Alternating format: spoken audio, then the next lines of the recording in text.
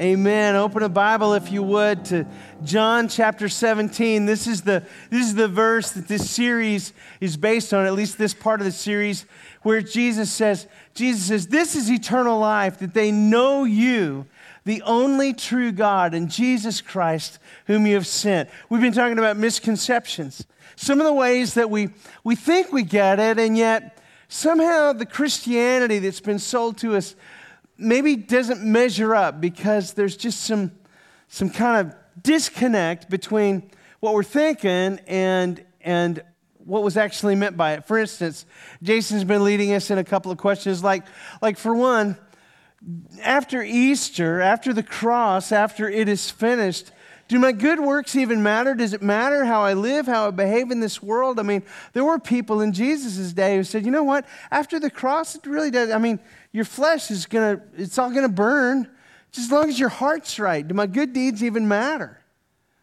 Or this question that Jason raised with us when he said, isn't the Christian life supposed to get easier the farther along you go? I mean, isn't it supposed to get easier? I mean, Jesus said in one place, if you labor, if you're heavy laden, come to me, I'll give you rest. My yoke is easy. My burden is light. But maybe your experience of the Christian life has been, I don't know, it doesn't seem to be getting easier. In fact, the more I engage, the deeper I go, the longer I'm in, the more questions arise that make me, I don't know how to be the husband I'm called to be. I don't know how to be the dad I'm called to be. Isn't it supposed to get easier as we go along? And maybe you get to the place where you say, you know what does eternal life even mean? I mean, we talk about how we get to go to heaven when we die, or streets of gold, gates of pearl, and a worship service that lasts eternity. Some of you had a hard time making it through the last 30 minutes. I saw some of you stretching and nodding just a little bit. So what does eternal life even mean? What does that look like? Jesus gives us a definition in John chapter 17. This is eternal life. And then he begins to say, this is eternal life, that they may know you, the only true God, and that they may know me, the one you've sent. So what would it look like? What would it look like if you were able to get beyond this moment? I mean, maybe you've been asking yourself, maybe you're in a season of life where you're waiting for the next thing to happen, the next domino to fall. And you're just trying to live in the moment. You're trying to live for this moment. Isn't living for this moment good enough? Yeah, because all the decisions that you make that are expedient in the moment, those all turn out fine, right? Anybody? Have there ever been any decisions that you said, you know what, if I had been thinking about the impact that would have on my future, maybe I would have decided differently? Anybody ever have a time like that? If I'd have been thinking about the way that decision would have impacted my wife, I would have decided differently. If I had thought for just a few minutes about how that decision would impact my children or their children, maybe I would have decided differently.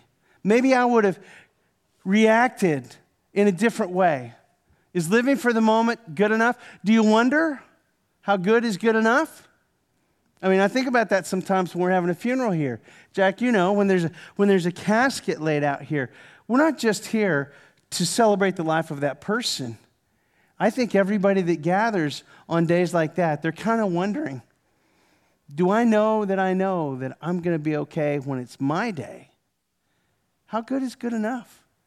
We're going to see in just a minute where there's at least 3 times in the gospel somebody comes to Jesus and says, what do I have to do to inherit eternal life? What do I have to do to know that I know that I'm going to be okay? Because here's the question. How do you know they have eternal life? I mean, this life sometimes it's hard. So how do you know there's something better waiting on the other side of that? Let's explore that together. So let me read you this. In Matthew's gospel and Luke's gospel, there's this guy who comes to Jesus. It's the same story, but it's told over and over. And I've got it marked in Matthew's telling of it.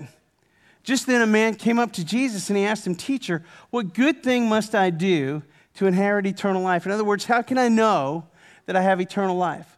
What am I supposed to do? Is there a hoop I'm supposed to jump through? Is there a bar I'm supposed to clear? Is there a list that I'm supposed to keep track of? Jesus says, why do you ask me about what is good? There's only one who is good. If you want to enter life, keep the commandments. And he says, which ones? Jesus replied, you shall not murder, you shall not commit adultery, you shall not steal, you shall not give false testimony, honor your father and mother, love your neighbor as yourself. It's funny because in that day, when the guy says, Jesus, keep the commandments, he says, which ones? We think about 10, right? But in that day, there were hundreds. And depending on who you ask, they would have a different list. So which commandments am I supposed to keep? Whose list am I supposed to go by? And Jesus begins to just sort of reel some of them off. And they're the obvious ones, right? The ones that we can all say okay about, you know? I mean, murder and adultery and stealing and false testimony and honoring your father and mother. And if you read over it quickly, you can say, I'm okay, I'm good on all those. But if you scratch below the surface very much, you start kind of wondering, have I measured up on each of those? All these I have kept, the young man said. What do I still lack? And Jesus said, if you want to be perfect, go and sell your possessions. Give to the poor. You'll have treasure in heaven, and then come follow me. And when the young man heard this, he went out very sad because he had great wealth. And Jesus said to his disciples, truly I tell you, it's hard for someone who is rich to enter the kingdom of heaven. And again, I tell you, it's easier for a camel to go through the eye of a needle than for someone who is rich to enter the kingdom of God.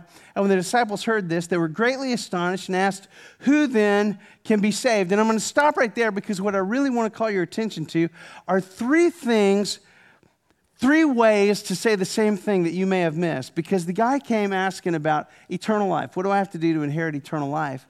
And then Jesus says, it's hard for rich people to enter the kingdom of God. And when the disciples heard him talking about that, they said, well, then who can be saved? Those three, it's like they're three ways to say the same thing. And if we're asking the question, what is eternal life? What does it mean? Eternal life, the kingdom of heaven, being saved. What does that mean? How does it unfold? What does it look like? Because I don't know if you know this, but one of the primary things that sometimes people come and want to pray about at the altar is maybe they've had a relationship with Jesus a long time ago. Maybe they've been far from Jesus for a while. And maybe they come to the altar and they're wanting somebody to pray with them with this question in mind. Am I okay? I mean, I asked Jesus in my heart when I was 12. Am I okay at 30? I asked Jesus in my heart when I was 15. Am I still okay even though life has passed me by? One of the big issues that sometimes people come to the altar for is when they want to say, I don't feel secure in my faith. I don't feel like I've got it nailed down. Can you help me nail it down? Let me read this to you because John writes about this. 1 John chapter 5, he says, I write these things to those of you who believe. I write these things to you who believe in the name of the Son of God, so that you may know that you have eternal life. Well, is that you? I mean, I think if we went around the room, we said, do you believe in the Son of God? Do you believe? Do you believe in God? I think most people would say, yeah, I do. I mean, maybe not everybody, but a lot of us would say, yeah, I believe. I've believed since I was a kid. Well, these things are written that you may know that you have eternal life. Does it interest you to think that God wants you to know that you have eternal life? Not just hope so, think so, maybe so, won't know for sure until it's too late to do anything about it. These things are written that you may know that you have eternal life. I write these things to you who believe so that you can know. So that you can know that eternal life is not just a place, heaven when you die. And it's not just a time after I die. I spent a little time this morning out by the septic pond. My best Sundays start by the septic pond. Kind of grounds me, helps me realize where I've come from and honestly, where I could fall back to. But I'm seeing the septic pond, and let me tell you, this time of year, it's just a little gross. It's just a little gross out there. But there's 4 ducks just swimming around in the septic pond like they're just as happy as can be, swimming around in the septic pond. And I'm thinking, this is kind of a parable of my life. How much time have I wasted swimming around in the septic pond when I was created for eternity? I don't know if you know the classic verse for eternal life, right? God so loved the world that he gave his only begotten Son, that whosoever believeth in him should not perish but have eternal life. Eternal life. But it's not just a life that goes on forever. It's a different kind, not just a time, but a kind of life. A life that is caught up in knowing God and knowing Jesus. A kind of life that is kind of like when those ducks took off out of that septic pond and said, you know what? I don't think this smells like home to me. I don't think this is where I belong. I think there is a better place for me to be. And they took off. And I'm glad they did, because, I don't know, it was depressing to me. It was depressing to me. Oh, but Jesus invites us to so much more. In fact, there's a place that says this. Let me read this one to you. In Ecclesiastes, it says, this is the place, maybe you've heard this beautiful biblical poem, to everything there is a season for every activity, a time to be born, a time to die, a time to plant, a time to uproot, a time to kill, a time to heal, a time to tear down, and a time to build up, a time to weep, and a time to laugh. And then it says this, it says, he has set eternity in the human heart. You were wired for eternity. You were wired for eternity. God set eternity in your heart so that you're not fulfilled in the septic pond that you're swimming around in. There's something in you that says, there's got to be more than this. There's got to be something beyond this. You were wired for eternity. And you know how I know that? Because you don't have time enough to know all the things that God has in mind for you to know. You don't have time to love all the things that God has put in your heart to love. You don't have time to love all the people that you have that God has in mind for you to love. In fact, has there ever been anyone about whom you said their life was cut short? They didn't have a time to build and a time to tear down. They didn't have a time to weep and a time to laugh. They didn't have a time to mourn and a time to dance. You're made for eternity, but you're trapped in time. And Jesus comes along, puts on flesh to dwell among us, walks tempted in every way like we are, yet without sin, and then goes to the cross so that he can take our sin and give us his life. In fact, let me go here with you. In 1 John chapter 1, we looked at 1 John 5 a minute ago, but in 1 John chapter 1, here's what it says. That which was from the beginning, which we've heard, which we've seen with our eyes, which we've looked at and our hands have held, this we proclaim concerning the word of life. This is John talking. The one who walked with Jesus, the one who talked with Jesus, the one who saw Jesus walk on water and watched his friend Peter go out, the one who saw Jesus when he fed the 5,000, who watched him raise the dead and heal the sick, the one who watched him go all the way to the cross and who was entrusted with Mary at the end. John says, this is what we have seen with our own eyes and we've touched with our own hands. This we proclaim concerning the word of life. The life appeared and we have seen it.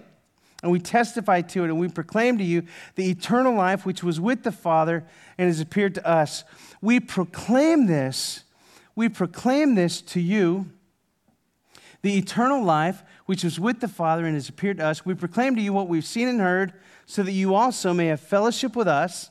And our fellowship is with the Father and with his Son, Jesus Christ. This is eternal life, that you know him and you know me.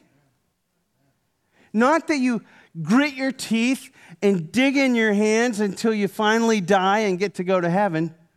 No, this is eternal life, that you know him and you know him now. And when Jesus came, he came saying the kingdom of God is at hand. The kingdom of God is now. And when Jesus talks about being saved, or when the disciples said, well, then who can be saved? They're talking about what's going on. In fact, let me just show you this. Jesus says to the disciples when they ask, well, then who can be saved? He says, look, I'm going to tell you this. At the renewal of all things, when the Son of Man sits on his glorious throne, you who have followed me will also sit on the thrones and judge the 12 tribes of Israel. And everyone who has left houses or brothers or sisters or father or mother or wife or children or fields for my sake will receive 100 times as much and will inherit eternal life. The kingdom of God, the kingdom of heaven, salvation is at hand. And it starts now. It doesn't start when you die. If you've been swimming around in the septic pond for too long, you may think to yourself, well, I guess this is all there is. But God loved you. God loved you so much that he sent his son for you. Now let me just go there with you for a second, because some people would say, no, God was so mad at you. That's why he had to sin. In fact, God was so mad at you, but he's basically good, so he didn't want to kill you. He killed his son instead of you. It doesn't say God was so mad at you that he sent his son. It says God loved you so much that he sent his son, so that whoever believes in him doesn't have to stay in the septic pond, doesn't have to live your whole life on that plane, but instead, you can move up, you can lift your eyes, and you can go beyond this moment. So let me invite you. Is living for this moment good enough for you? Some of you would honestly say, no.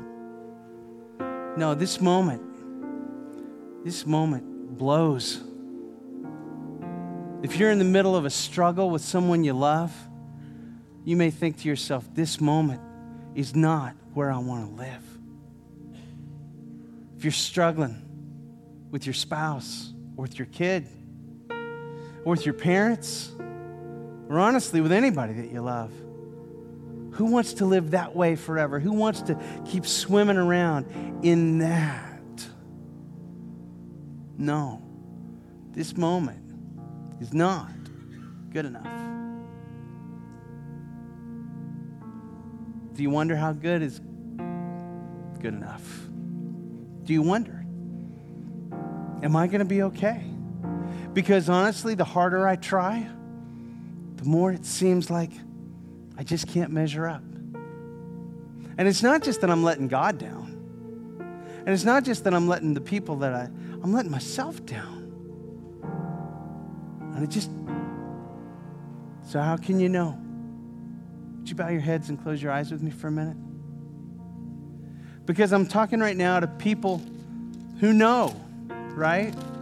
I'm talking right now to you who believe in the name of the Son of God.